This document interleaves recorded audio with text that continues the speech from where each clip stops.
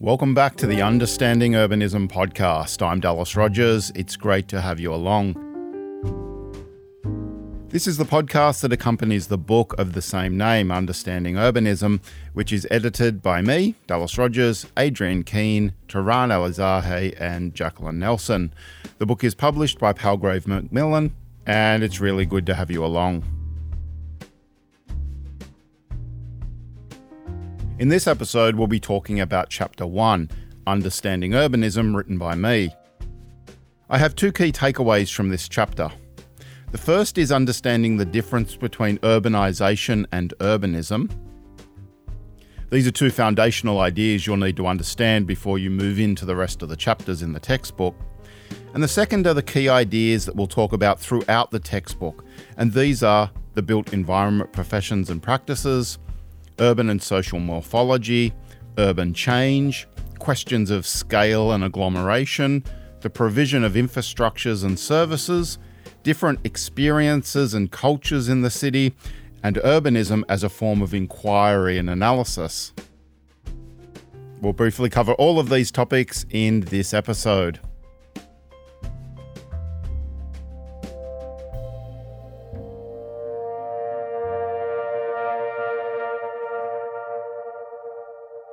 So first up, what is urbanisation and urbanism? And why is the study of cities important today? Well, historically, urbanisation was about immigration from the countryside into the city. And this rural to urban migration driver of urbanisation is still largely true today. So at the turn of the 21st century, more than 50% of the world's population lived in cities. In 2020, that figure had reached about 55%, and by 2050, almost 70% of the world's population are predicted to live in cities. So cities are important because lots of people are going to live in them, and part of the driver of this is urbanisation. And countries with over 1 billion people will be key to this global urbanisation. So think about countries like China with 1.38 billion people, or India with 1.34 billion people. And if you want to think about this in terms of urbanisation, just think about this for a second. When the People's Republic of China was established in 1949, only 10% of the national population lived in cities. By 1978, that figure had only reached 20%, but 55% of the national population was urban in 2015, and that figure is predicted to reach 60% by 2030. And this is a country with 1.38 billion people. So this demographic or population mobility definition of urbanisation is a useful starting point for our discussion because it suggests that urbanisation and urbanism are not the same thing. Urbanisation refers to the increase in the proportion of the population that is urban as opposed to rural. Urbanism is what happens inside cities. It's about the form and function of cities and how cities relate to the rural. Urbanism often refers to the study of how the inhabitants of urban or urbanising areas interact with the people and places of our cities.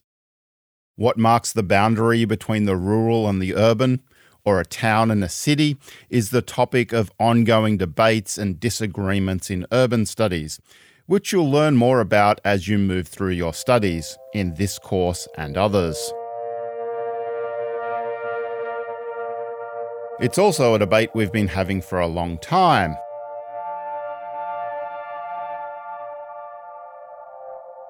In 1938, Lewis Wirth published Urbanism as a Way of Life, and he suggested that there were three key urban characteristics: a large population, a high population density, and social difference. This is what we might call a universal social theory of the city, because it suggests that the complex phenomena of urbanisation can be understood through an analysis of a limited number of basic categories. In this case, Wirth has three. Wirth's idea that urban difference rather than rural similarity was shaping the social relations in the city was a powerful heuristic in its day, even if scholars later rejected universal theories of the cities like his. The point here is that we can define and analyse cities in different ways. Over time, cities have been analysed by population density, geographic size, integrated economies with a diversity of goods and services, the proliferation of specific building types or changes in urban form, such as high-rise buildings, high population recreational spaces such as stadiums and theatres, and new forms of government and urban governance, or even the increasing detachment of a population from directly providing their own food and energy needs. More recently, cities have been defined by what they produce, such as housing wealth or inequality, or the forms of pollution, noise, water and food shortages, and other issues and inequalities that are somewhat unique to urban environments. But here's the thing. For me, it's at the intersections and edges of these various definitions and analyses that the most interesting discussions about cities take place. But being specific is important. And as more than one built environment academic has pointed out over the years, the word urbanism probably doesn't deserve to exist. It's a fully empty term. It means everything about the city and almost nothing at the same time. So for the term urbanism to have any practical utility for the built environment professions, we need to be clear about how and why we're using the term. And we're talking about urbanism in a very narrow sense in this textbook, as a set of concerns and issues associated with the built environment professions. Concerns that are common to people who study urbanism or urbanisation or the practice of a built environment profession, and many of these people call themselves urbanists.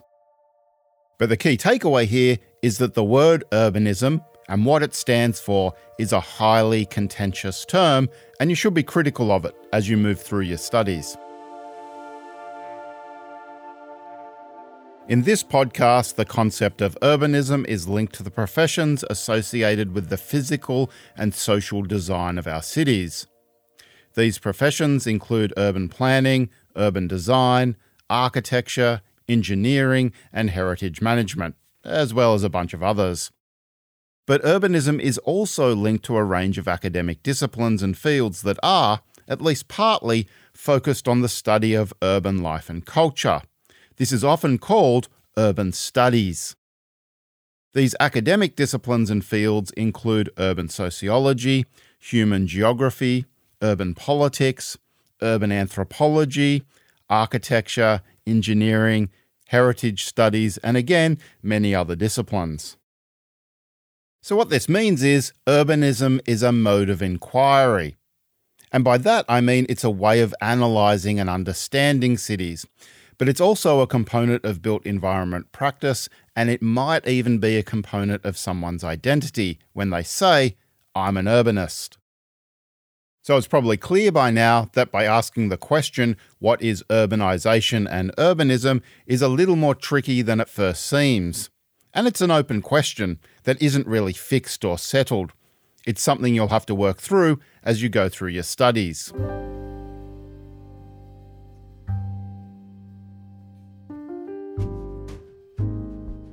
Okay, now we've talked about what urbanism and urbanisation are, let's move on to some of the other key ideas in the built environment professions. As a built environment professional, you'll need to work with a wide range of professionals and have a working knowledge of a complex suite of urban ideas, urban issues, and urban solutions. These ideas won't fall neatly under the 13 themes we've presented in the textbook.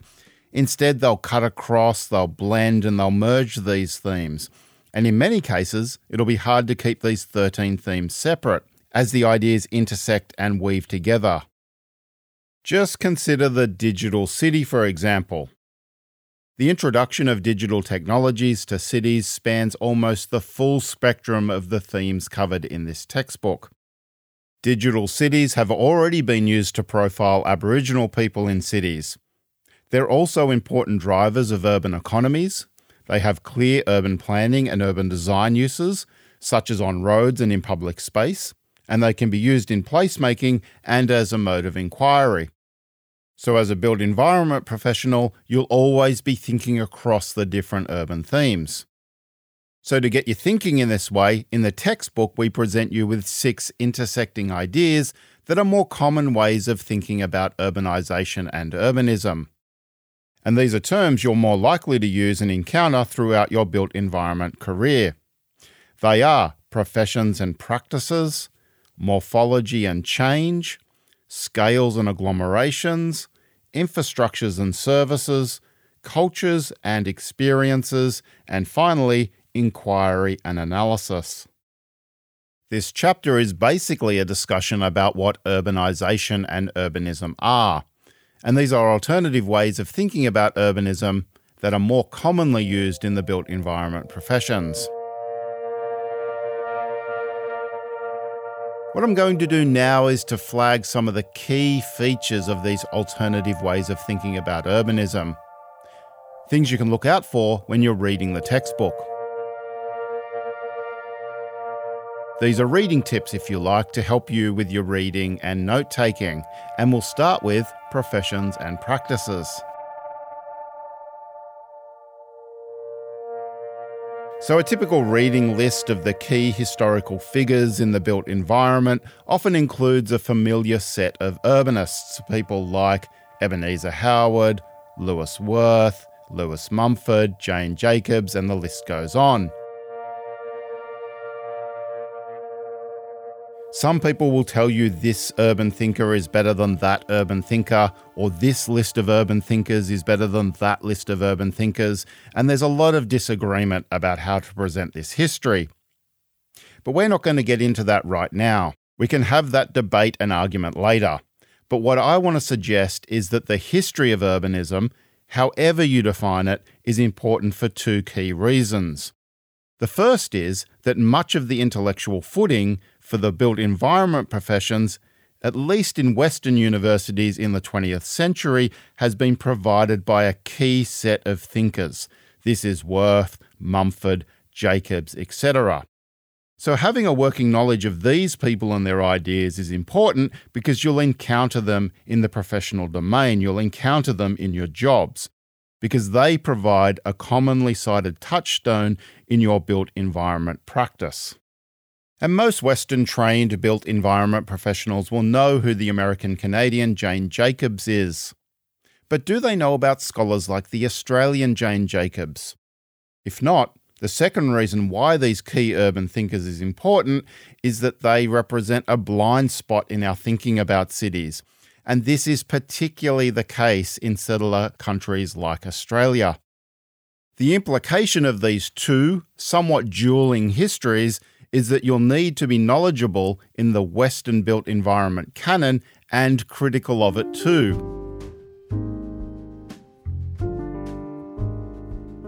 Let me give you 2 examples. Lewis Worth's most important contribution as an applied sociologist was that he asked us to go out into the city to learn about the people and places of our cities. In other words, we can take from Worth his idea that being an urbanist is an applied practice that requires you to get out of the studio or classroom and into the city. And his writing is a useful touchstone in the history of ideas about the formation and analysis of cities. So there's parts of the Western urbanism canon that are useful, and yet the contemporary Western built environment professional of today also needs to come to terms with the violent colonial foundations of their professions. And this is what the Australian Jane Jacobs is on about. In Chapter 2, we'll learn about how the planning of cities and the construction of buildings on Aboriginal land is literally how Aboriginal peoples were dispossessed of their land in Australia. And the built environment professions are therefore implicated in this ongoing dispossession. So thinking about professions and practices involves turning a critical eye onto the ideas and activities that make up the built environment professions.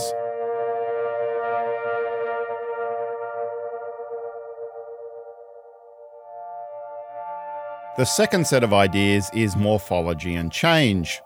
And looking at how cities have emerged and changed over time has been central to understanding cities for a long time.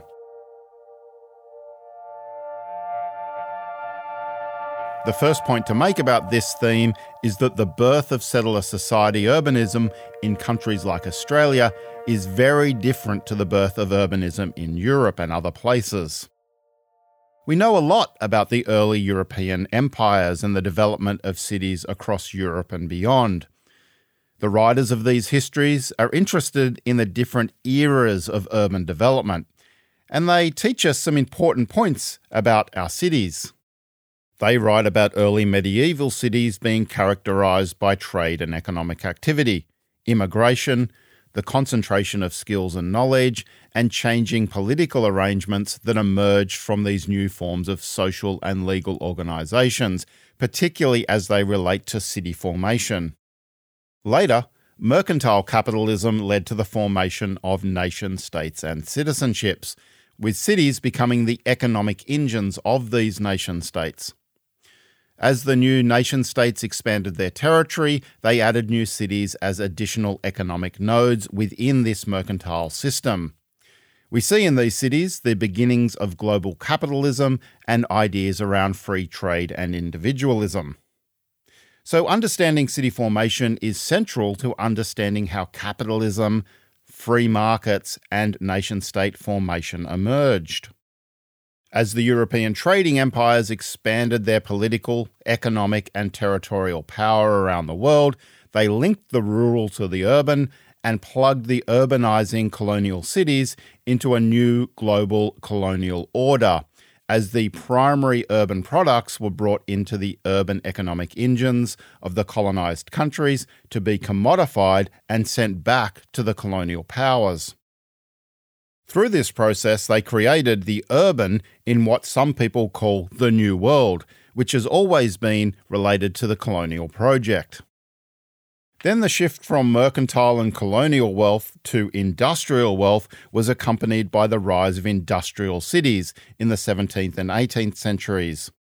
The changing urban conditions that are associated with the Industrial Revolution led to changing ideas about urban life. The workforce-driven in-migration into cities, overcrowding, and the appalling living and working conditions that emerged in these industrial-era cities resulted in new social philosophies that intended to remedy the dreadful living and working conditions in industrial cities. And here's the point about this. The urban rich and poor both became conscious of their social positions, and this gave rise to class consciousness in the industrial city. Basically, people became aware of their social position and the relations of power and economics in the industrial city.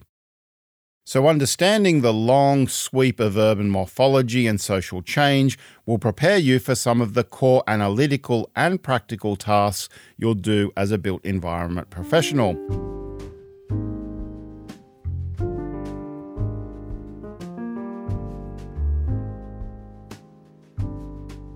The third set of ideas in this chapter is scales and agglomerations.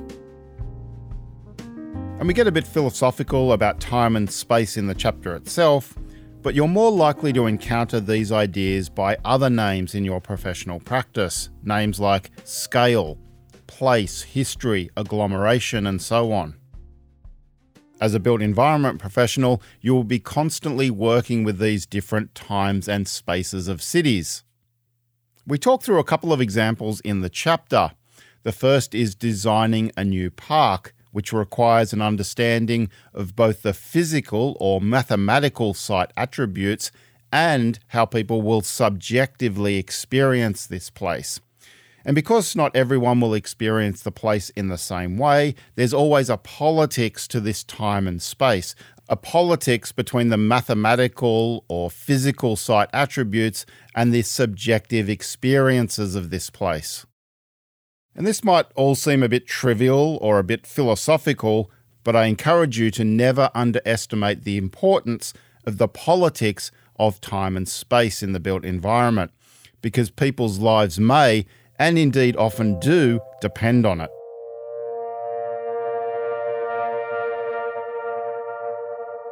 What you design and build, and perhaps more importantly, how you're thinking about time and space in this built environment practice is critically important.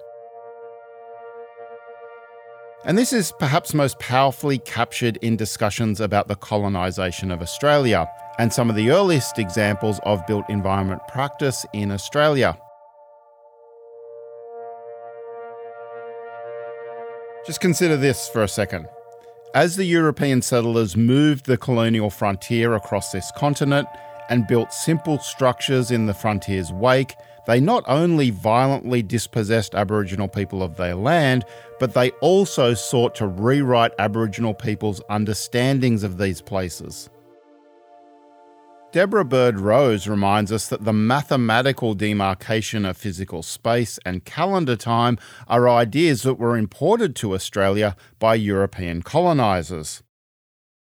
Aboriginal people have their own conceptions of time, space, land and history, and Deborah Bird-Rose talks about the frontier as a year zero, or as a moment of transformation where European time and space were forced onto Indigenous time and space. What she's saying here is that literally our understanding of time and space was changed in this moment. It's a very powerful statement. So what we're asking you to do in this chapter is to not take ideas like scale, place, history, agglomeration, and so on for granted, but to ask, what is the politics of these ideas? What sort of work are these ideas doing? What are they rendering more visible? And what are they turning invisible in the process? How do these ideas shape how we think about cities? And who benefits and who loses when we frame cities in these ways with these ideas? And what is the full suite of ideas that we could use to think about the different times and spaces of our cities? Western notions of time and space, Indigenous notions of time and space, the time and space of planners, the time and space of architects. Let's think about them all together as a set of competing and complementary ideas. And much like the last set of ideas, the scales and agglomeration theme will prepare you for some of the most important analytical and practical tasks you'll do as a built environment professional, including thinking about how concepts like scale and history are never neutral nor apolitical ideas, rather they are inherently political.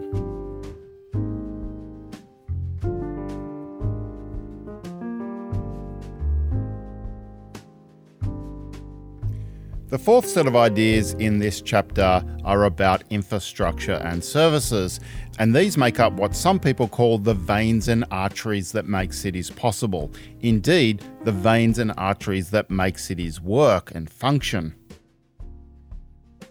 The infrastructure we build in our cities will in turn shape our societies, so things like our transport infrastructure, our digital infrastructure, our sewerage and energy systems, even our food and housing systems will all go on to shape who we are and how we function in society. These systems shape our movement, our social interactions, our health outcomes, our environment, our economies, our politics, and so much more. But the weird thing about infrastructure is that despite its importance, this infrastructure is almost always invisible.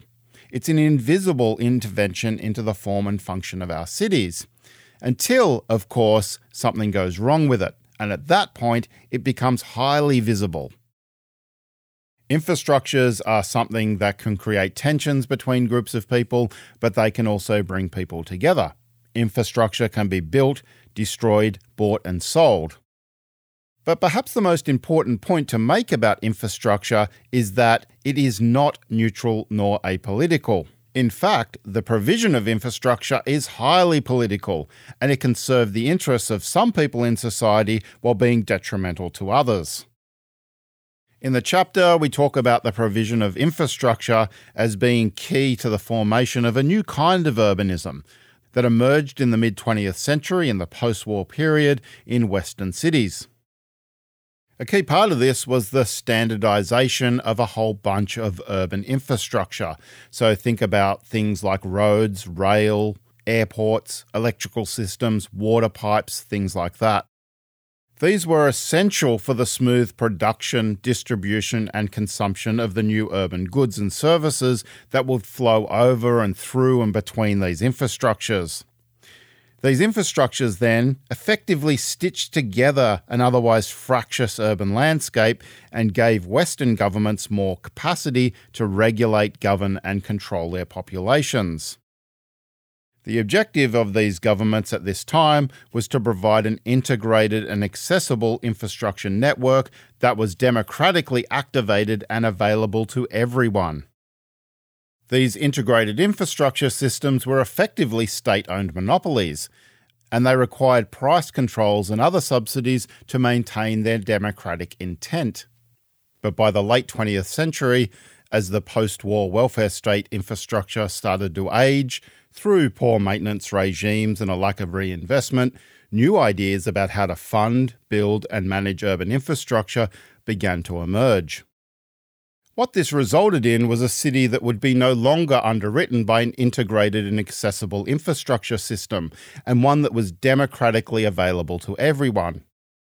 Instead, the city's infrastructure was sold off to private companies who would then use market and user pay models to provide, build, and manage urban infrastructure. By the time we get to the early 21st century, we see three key changes from this earlier post-war welfare state infrastructure period.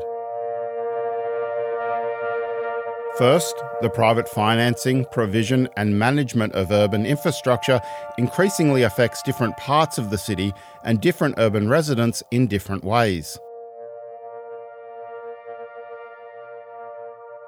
Second, and this is related to the first point, no longer is infrastructure integration thought of as a democratic project whereby issues such as urban inequality or socio-spatial disadvantage might be addressed. And third, digital communications infrastructure is an increasingly important component of urban infrastructure provision, and it has its own equity problems related to access and cost. So here's the point about this theme. Almost every chapter in this textbook contributes in some ways to the infrastructure and services theme.